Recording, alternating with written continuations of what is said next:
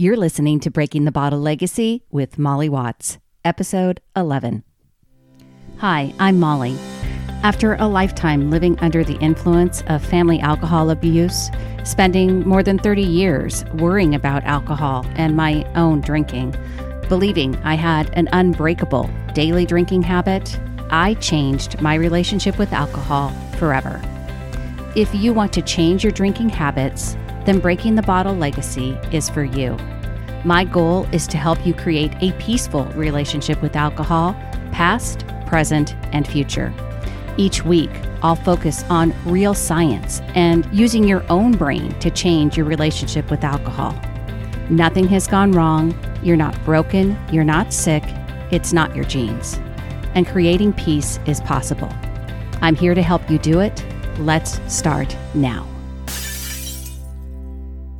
Well, hello and welcome or welcome back to Breaking the Bottle Legacy with me, your host, Molly Watts, coming to you from, well, let's just call it a bluebird kind of day here in Oregon. It has been spectacular and we are rounding in on March, and I am super excited about spring getting here and putting together a few more of these sunny blue sky days. I want to touch on just a couple of things if you are new to this podcast. First of all, I am not an addiction expert. I am not a doctor. I am not a psychiatrist. And if you believe that you are suffering from a physical dependence on alcohol, this is not the podcast for you. If you are someone that has a habit of drinking more than they want to, or specifically if you are also an adult child of an alcoholic, I hope you will find this beneficial and informational and educational. So just a short disclaimer. I also want to tell you that if you have not already found our private Facebook group, please come and join me.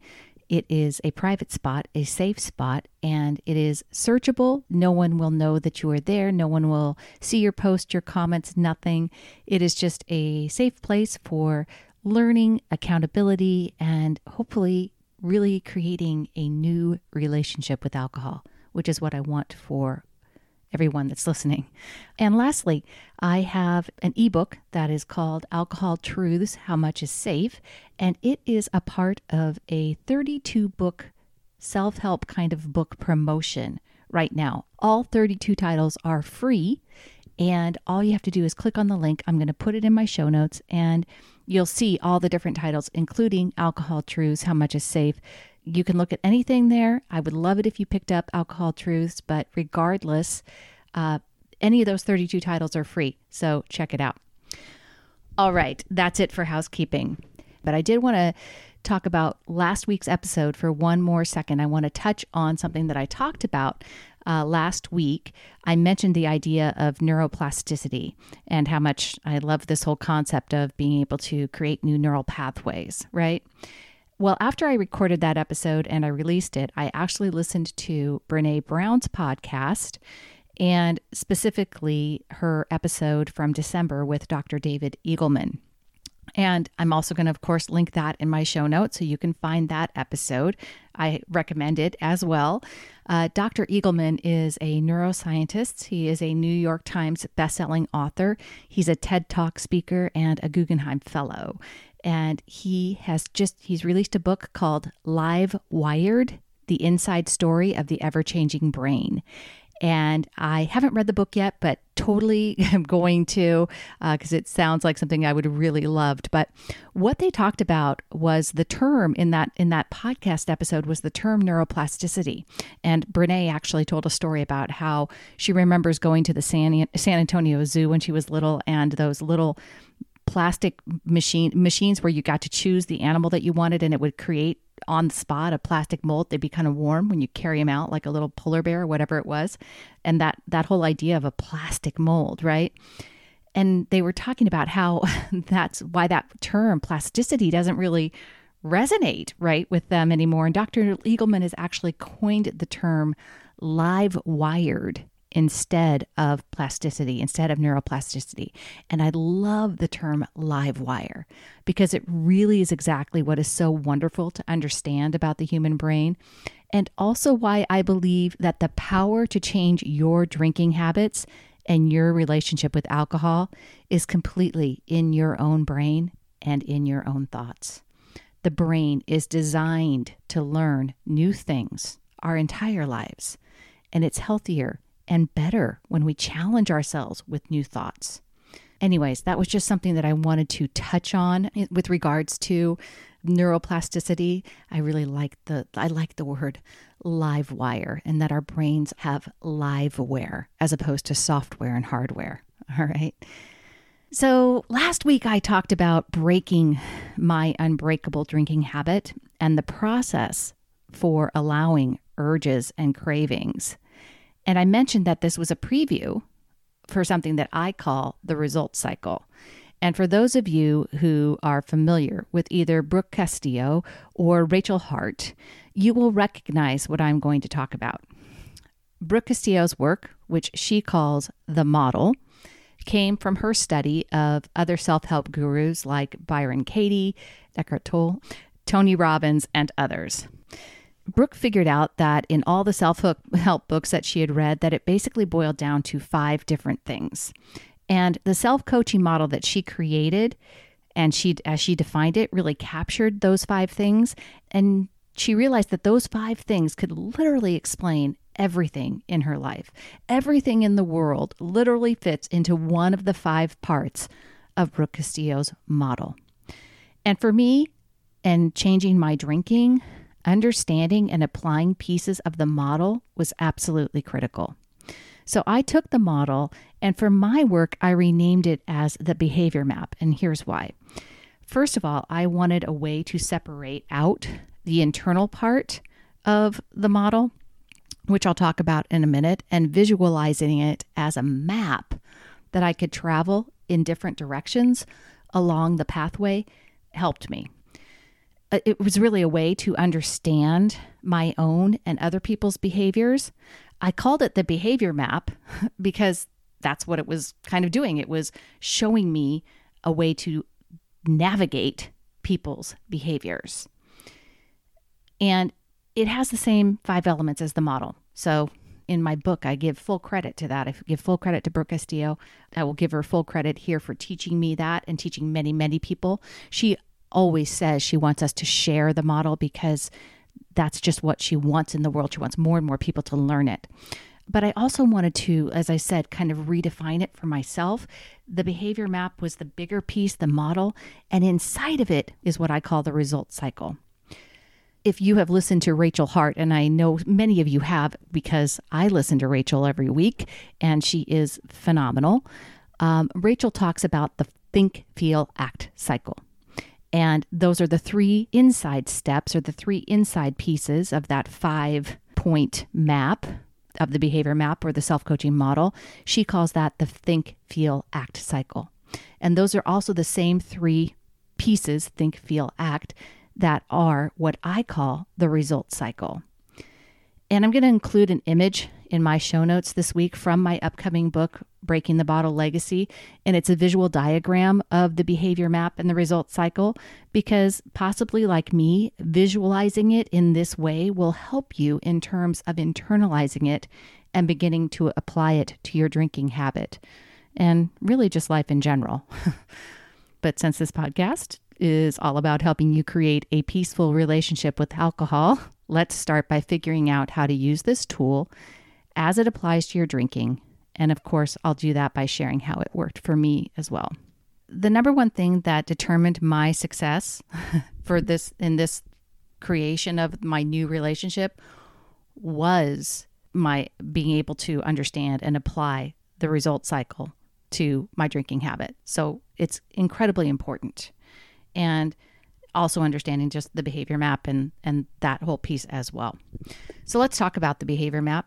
The behavior map has 5 different elements: circumstances, thoughts, feelings, actions, results. I imagine it like a roadmap where each one of those words are stops or dots on the map.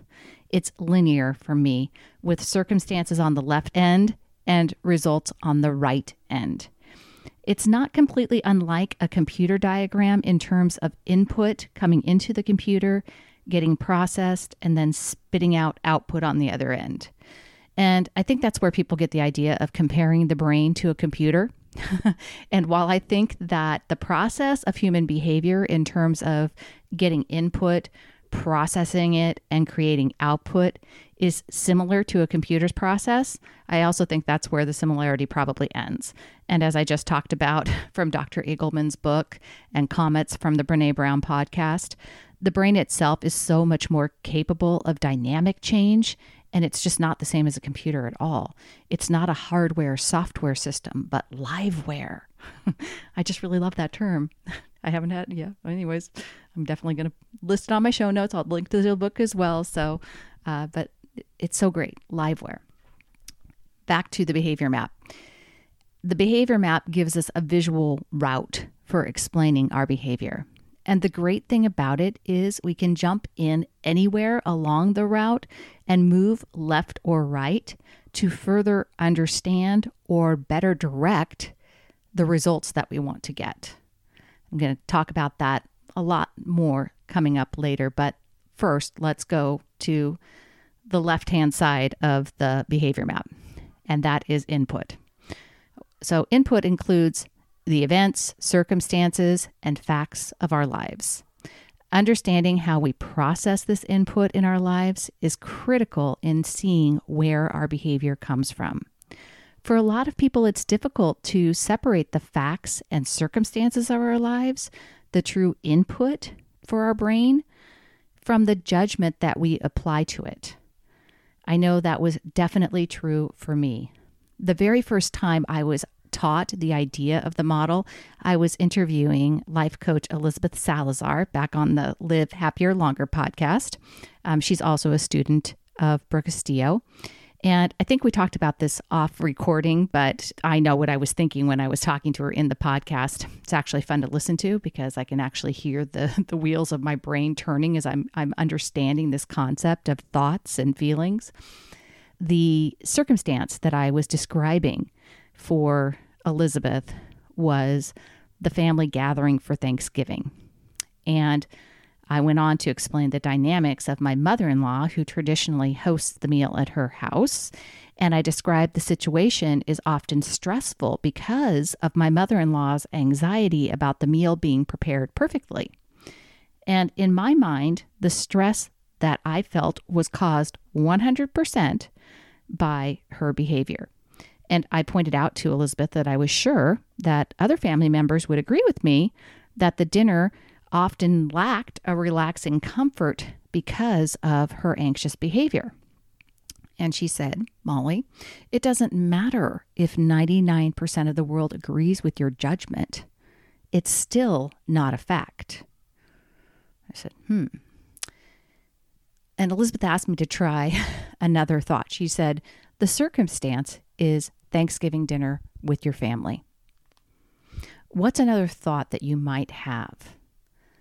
And I literally sat there and I thought to myself, immediately, my brain wanted to feel stress and dread over the upcoming holiday and wanted to continue to focus on my mother-in-law's behavior. And I kept looking for something else to think. And suddenly the thought, I love my mother-in-law's Thanksgiving recipes. They are my favorites, came into my brain. And when I thought that thought, I immediately felt excited and joyful about the gathering. And it was just that simple. Elizabeth pointed out, the circumstance is Thanksgiving. Your thoughts about Thanksgiving are what's creating the feeling of anxiety. If you thought about your mother-in-law's recipes instead of her anxious behavior, how would you feel? So true input, as I define it here for the behavior map, is a fact. It's something that that everyone in the world or in a court of law would be agreed upon by 100% of everyone. It's indisputable and neutral. Each input that enters into the result cycle, the interior part of the behavior map, and as it comes in, our brain analyzes that input and creates a thought. This is exactly what happens with every circumstance our brain comes across in the world. From the mundane to the extreme, each circumstance becomes input into our brains. And that means our brains take in a lot of input. All of that input gets processed, and our beautiful human brains define and interpret all of it. And individually, we have thoughts. Lots and lots and lots of thoughts. So before we jump into the result cycle, which is also the think, feel, act cycle, and explore what thoughts look like, let's talk again about the way the behavior map looks. All right. On the far left side, we have the input. On the far right hand side, we have the output. And with computer processing, right, we're counting on the computer, after we give it input, to generate output that we, as information that we can understand and use, right? In the behavior map, the output, so to speak, are the results that we have in our lives, the outcomes and the consequences of our actions or inactions. This output is typically quantifiable and created by you. How much alcohol you drink, how much you weigh, how much you earn, where you live, where you work. These are all examples of your results. You can't create results for anyone else, and no one else can create results for you. When I look back at the results I typically had for Thanksgiving Day gatherings, it was pretty clear that I was allowing my stressful feelings to fuel actions that resulted in me drinking too much alcohol, eating too much food, and generally trying to numb my way through the event as opposed to actively enjoying it. This was not the result I wanted, but it felt like the actions were the only logical way to, quote unquote, make it through the holiday, right? So again, had to change my thinking to feel differently. And that's really where we need to spend the bulk of our time. At least that's for me, spending the bulk of my time with the result cycle inside the behavior map. It is the cycle that happens consistently over and over again with every single input that we are receiving. And our brains receive this input, a circumstance, event, or a fact, and we have to process it. And the first step is that our brain applies a judgment to the input as a thought. A thought is simply a sentence in your brain. And many of us have a hard time separating circumstances from our thoughts, like I said. We believe we feel bad because of the circumstances in our lives and don't realize that in between the circumstances and how we feel are our thoughts. The instant that we apply judgment to a fact by adding an adjective, we enter into the result cycle and begin the process that determines our behavior. Most of us go through life and we aren't managing our minds. And really, it's pretty easy because to let our brains run on autopilot when it's throwing out like approximately 60,000 thoughts a day. And it's also why we develop habits that don't serve us, like drinking. We repeat patterns and we feel stuck. But as Dorothy Gale learned in Oz, we have had the power all along. And the power is in our thoughts. As Brooke Castillo says, if you haven't trained your brain to think intentionally, you will continue to repeat your past and have the same thoughts you've always had. That's why so many people repeat their past. Your brain will recreate your past if you don't train it to create new results from your future. Why are thoughts so powerful? Well, the first reason that thoughts are powerful is because they become our core beliefs. Core beliefs are our most deeply held assumptions about ourselves, the world, and others. They are firmly embedded in our thinking and significantly shape our reality and behaviors. In fact, nothing matters more than our core beliefs. They are the root causes of many of our problems, including our automatic negative thoughts. So as children, when we are emotionally and physically immature, we depend on the adults in our lives and we learn from them. And our core beliefs, learned when we are young and internalized, are really just thoughts that we've repeated and practiced over time. These core beliefs are often so automatic, we are unaware that we've created them just by thinking repetitive thoughts. And more importantly, we are completely unaware that we can change them.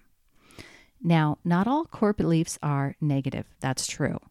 One thing that I've probably mentioned it on the podcast before. I was the daughter of a superintendent, and I have been a lifelong learner. And I truly believe that learning, that's a core belief for me, and it's a positive one, right? In addition to the positive core beliefs, I definitely have some self-limiting core beliefs, or had, and some examples of those and things that I experienced or I've learned from other adult children of alcoholics that they've experienced. They might sound like this: the world is dangerous. If I love someone, they will leave me. I'm never good enough. There is something wrong with me. Our core beliefs frame the way we interpret the circumstances of our lives, and when we allow our negative core beliefs to run the show unsupervised and unmanaged, the filter we apply to the facts around us is usually negative as well. Negative core beliefs may not be obvious. For me, the world is dangerous isn't something I fundamentally want to believe. However, growing up with my mother, she was extremely anxious. Her own core belief was that the world wasn't something wonderful to be explored, but dangerous and scary, and something bad was lurking behind every decision. The messages I received from her weren't, "You can do anything," but more along the lines of, "Follow the rules, take the safest path, and don't screw up." Ideas I had for my future were always met with resistance, outlining the most negative possible outcomes. Instead of seeing opportunities to grow, the message I received was, "Have you thought of all the ways you can fail?" I don't know if this was my mother's unconscious method for keeping me safe, but unconsciously I learned anxiety. I feared failing, and I became highly risk averse. I didn't trust myself to take chances. I saw changing my life as scary and dangerous. Thoughts like, "I'll probably fail. Failure means I'm not capable. I never finish what I start," were just part of the story I told myself on the repeat for years. These unconscious, self-limiting core beliefs, along with specific thoughts about alcohol, fueled my drinking habit for more than 30 years. The anxiety and fear of failure was something that I just accepted as a part of me. I had held on to those thoughts for so long that I did not question them, and they helped fuel my drinking habit with thoughts that sprang from that core belief. I believed that I needed alcohol every night to help me take the edge off of my day because I was anxious. I believed I had a need for alcohol specifically. I believed that was created by my genetic disposition. I didn't see my desire for alcohol as something that I created with my thoughts. My desire for alcohol was just a part of me, and as an adult child of an alcoholic, I believed that I had a stronger desire than other people without the same genetic link. Now, we've talked about on the podcast before in earlier episodes how science helps shape those beliefs, how society and industry help shape those beliefs. But what I want you to hear and understand about all of that is that those beliefs were simply thoughts. They weren't true. They were just thoughts that I believed as true. And that's where change really starts. You have to look at your thoughts and understand that just because you think something does not make it true. Embracing that the idea that you can choose a different thoughts is truly how we can change our future selves. And the thoughts I had about my past, about my alcoholic mother, about my desire for alcohol, about needing a drink to take the edge off, they were all just thoughts. When I changed them, I changed my relationship with alcohol and I transformed my drinking habit. And that is the beauty of the result cycle.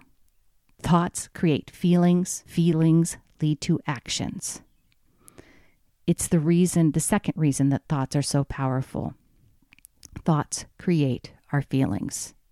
Distinguishing between thoughts and feelings is critical to feeling better. Understanding that your thoughts cause your feelings is how you learn to feel better without changing your circumstances. At the heart of the result cycle, thoughts, feelings, actions. In the middle of the behavior map, circumstances, thoughts, feelings, actions, results are feelings. It is not the circumstances of our lives that cause our feelings, but our thoughts about the circumstances that create our feelings. Let's go back to my Thanksgiving example. I wanted to blame the circumstance of Thanksgiving dinner with my family for creating the feeling of stress in me. In reality, it wasn't Thanksgiving dinner, but actually the thought I was choosing about my mother-in-law's anxious behavior that was causing my feeling of stress. It wasn't even her behavior that was causing my emotions. Do you see that? It was all because of what I was choosing to think about. When I turned my thoughts to my mother-in-law's wonderful cooking, I had a totally different feeling about Thanksgiving dinner. And that thought was available to me, just as much as the thought, her anxious behavior is so stressful. I could also have changed my judgment on her anxious behavior and thought, and just said she's anxious because she shows us her love through her cooking. When I think that, instead of how her anxiety is so stressful, I'm able to be calm and patient. As you can see, my thoughts apply judgment to the facts, and those judgments or thoughts create different feelings. So what exactly is a feeling, and why are our feelings important? That may seem like an easy or odd question, but being able to describe what we experience in our bodies when we feel a specific emotion is really challenging for most people. And despite our ability to articulate what feelings really are, most people put profound significance on their feelings. How many times have you heard or personally used the excuse, I just didn't feel like it? It's our feelings that dictate the actions that we choose to take or not take. Feelings are at the center, as I said, of both the behavior map and the result cycle, and because they are literally the reason for everything we do in our lives. I believe the most important thing that you can learn within the behavior map is the relationship between your thoughts and your feelings. Understanding that you and you alone can change how you feel without losing weight, without having more money, without getting married, getting a dog, buying something, or having a drink is the best news in the world. It also contradicts what society conditions us to believe about the external circumstances in our lives. It's why we're always chasing those things. We're always chasing the money, chasing the relationship, chasing the dog, right? It's because we've been told that these are the things that will finally make us happy. The truth is, happiness is not the result of everything you have or don't have in your life. It is because of your mindset and your thoughts. So in the next episode, we're going to talk a little bit more about feelings and go deeper into why, how to feel our feelings, right? One of the things I talked about earlier and talked about in my episode on being the adult child of an alcoholic was emotional immaturity. And I think that's really important. And being able to feel your feelings is a tool. And it is something that you are totally capable of. And once you understand that you are capable of feeling all of the feelings, the good feelings, the hard feelings, the sad feelings, that is when you get to experience the whole, full human experience. And that's what really life is about. It isn't about having this, perfect life that's always happy, right? It's being able to experience the full breadth of human emotion. And we don't do that when we drink alcohol to try to change how we're feeling, right? More on that next week. I know that was a lot of information. Again, I'm going to link everything down in the show notes. Going to share that diagram with you of the behavior map result cycle, also known as the self-coaching model or the think, feel, act cycle. Both of those things are a part of what I'm sharing with you.